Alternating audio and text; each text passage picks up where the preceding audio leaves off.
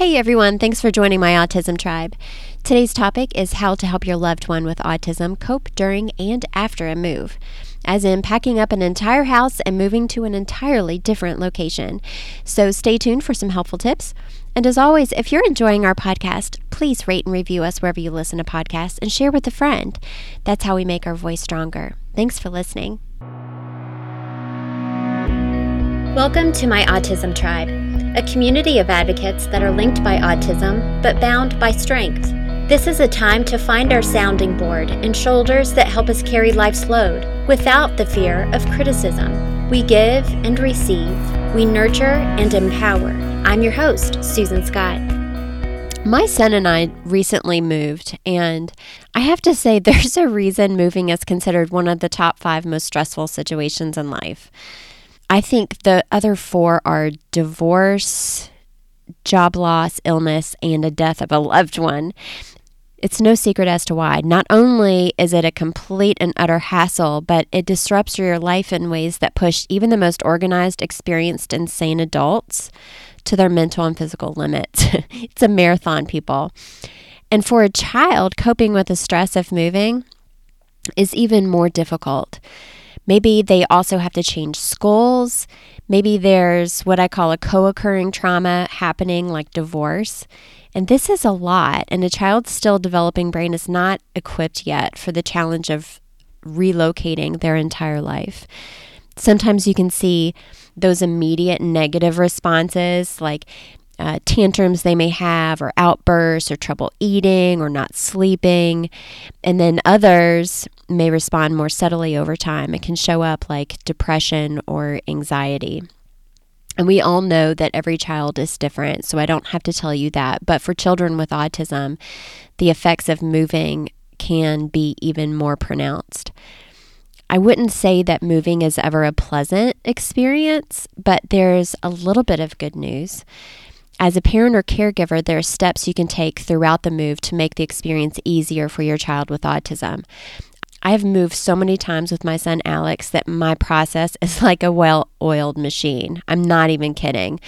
This is almost embarrassing, but during the course of Alex's short life, he just turned 6 years old. We have moved a total of 4 times, and 2 of those times were out-of-state moves. So you get the picture. So without further ado, let me share some tips with you in the case that you're planning a move or possibly anticipating a move. And we all know that we will all move at some point in our life. So first off, create a narrative. I am a huge fan of this. So start with writing your own story. For children with autism, communication is critical.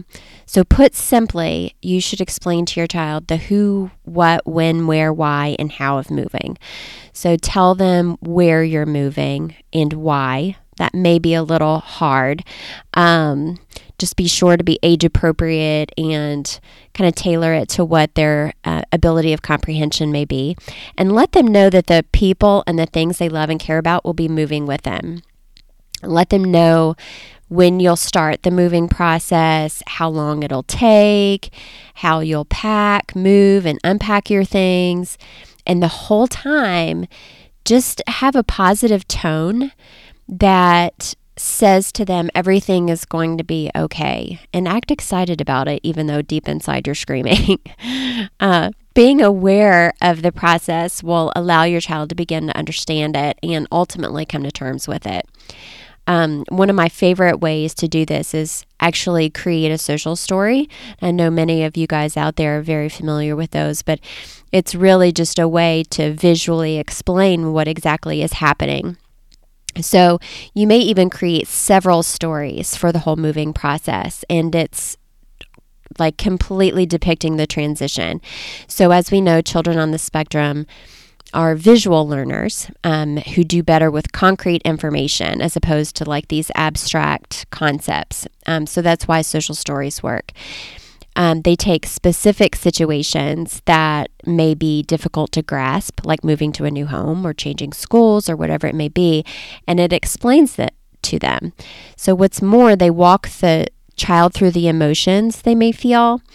You can actually talk about the emotions, how they might expect others to act during the process, and then talk to them about the healthy responses with each of those. So some of the things that I usually try to include, and these are kind of tips, design your story to address one problem, one situation, or one desired outcome. And so you can use different stories for different aspects of the move, like enrolling in a new school or taking a long car ride to a new home. To keep the story from being too long, because we all know, especially for younger children, the attention spans just aren't that long. And then whenever possible, use real pictures of your family and names and personal details. And if you can ask, if you're buying a home, ask maybe your real estate agent to send you pictures from the new home to incorporate into the social story. And then always be very truthful and accurate, and again with a positive tone. Highlight the positive aspects of the move, like maybe they get to decorate their new bedroom, or maybe they have a backyard or a bigger backyard to play in. Maybe there's a pool in the backyard or a park close by. Incorporate those as part of the social story. And then use simple language, of course, that's easy for them to understand, and then even repeat. And I use the word repeat because you can even have the child present the story if they're able to family and friends. And this, I think, kind of helps build their confidence around the situation. So maybe if grandma comes over, he or she can tell the story of the move, or a friend or babysitter. In addition to kind of the custom solution a social story provides, you can also use existing books, and these are always great, and movies and music to familiarize your child with the moving process from the eyes of another child or family or cartoon character or whatever it may be. So use your child's favorite storytellers. So if there's a series or a character your child already loves, you can probably make a connection between your child's situation and theirs. So just do a simple online search, and I guarantee you will find that there is some kind of similarity with a series or a character that your child already loves, and the situation that you're going in, like whether it's the cast of Sesame Street, the Berenstain Bears, or Mr. Rogers' Neighborhood. See if they've ever had to move, and I guarantee you they have, because I owned some books about this very process. Introduce moving specific storylines. There are dozens of books and movies out there written specifically to help children cope with relocating. You can go to your library, you can order them online. Just continuously read, watch, and repeat. And we all know that our kiddos love to read and watch the same books and videos over and over and over again. So just find something that really interests them. And in addition to, of course, talking to your child, this is a big one, I feel like. Also take time to just listen and observe. So without even saying anything, most importantly, ask your child, and if he's able to convey his emotions, ask how he or she's feeling about the move. Even if your little one can't put into words what they're feeling, chances are you know them well enough to discern what parts of the moving process are making them the most anxious. And be on the lookout for new types of behaviors, different emotional responses at home or at school, so you can talk to their teacher or their therapist to see if there are any kind of new things that are popping up. Every tantrum, outburst, or breakdown is just another opportunity to reassure your child everything's going to be okay. And then as far as just taking action, you've gone through the whole storytelling, showing your child how a move is going to affect them. by taking action, there are some additional steps you can take to ease them through the transition. So again, every child is different, and what calms one little person may trigger another. So just use your best judgment.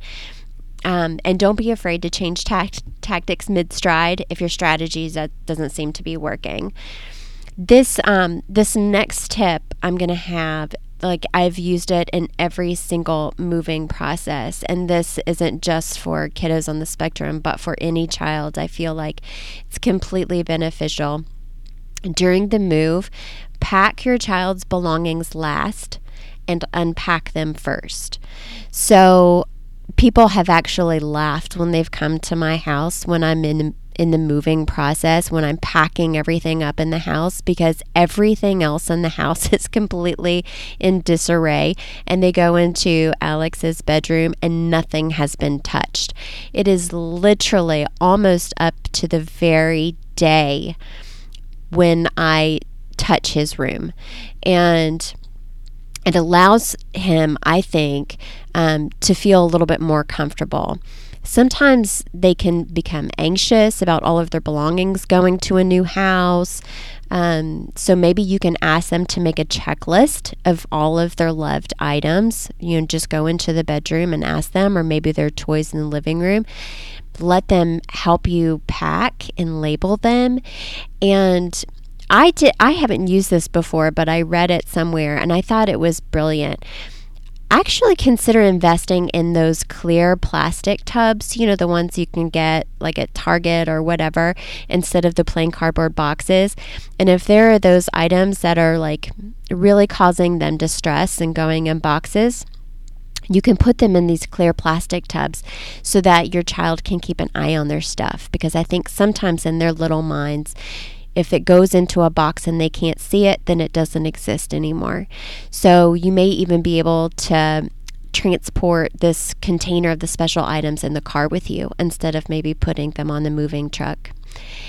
In addition to the clear plastic tubs, when you actually arrive to the new house, to the new home, let those plastic tubs be the very first thing that you unpack. And again, family members, friends have laughed at me because when we move into a home, you go into my son Alex's room and the curtains are hung, the pictures are on the wall, any rugs are on the floor, his bed is made, everything, all the toys are in place, sometimes in the exact positions or at least close enough positions as to his former bedroom, but everything is exactly the same.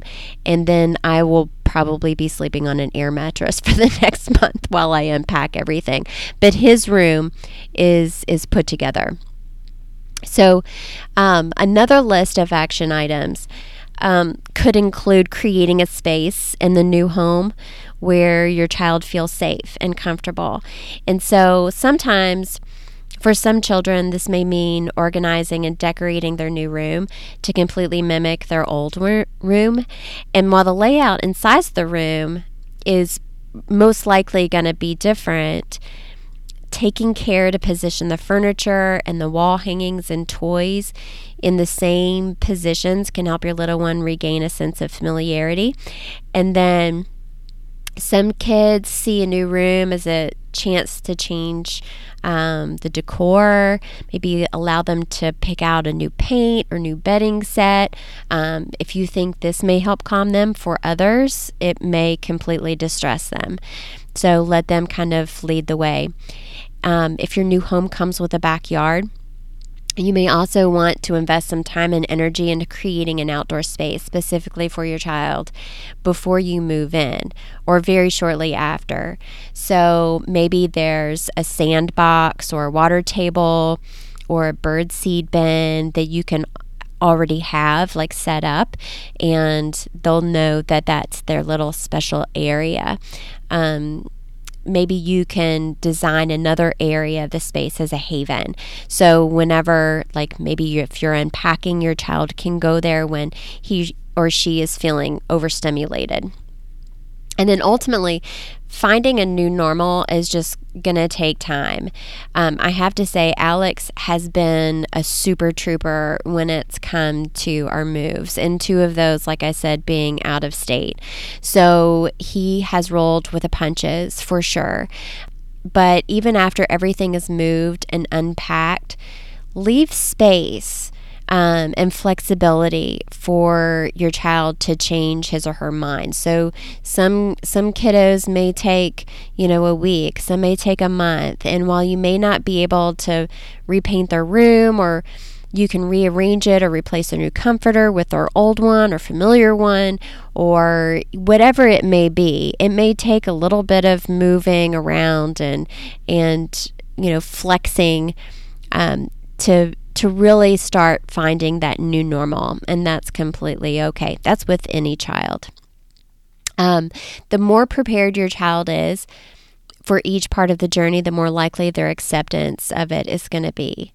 As you probably already know, that means repeating the narrative you've created over and over again.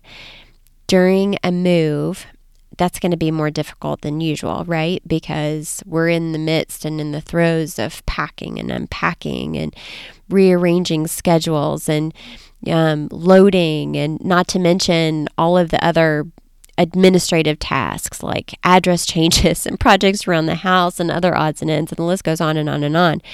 Just remember that the time and energy you spend helping your child understand the process will come back to you in the end in a great way.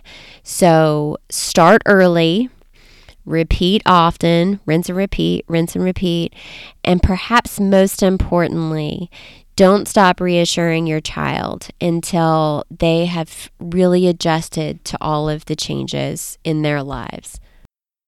It's going to take some time for you as well, and that's completely okay. Not every move for me has been a positive one, but I kept reassuring myself that no matter how difficult the process was, there was a space to make a home at the end. And this home was going to be filled with love and peace and understanding. The new home would be a witness to the amazing achievements my son was going to make and the strength that I was going to build. And it's all good. Take a deep breath and take one box at a time. Thanks for being a part of my autism tribe, and I'll see you next week.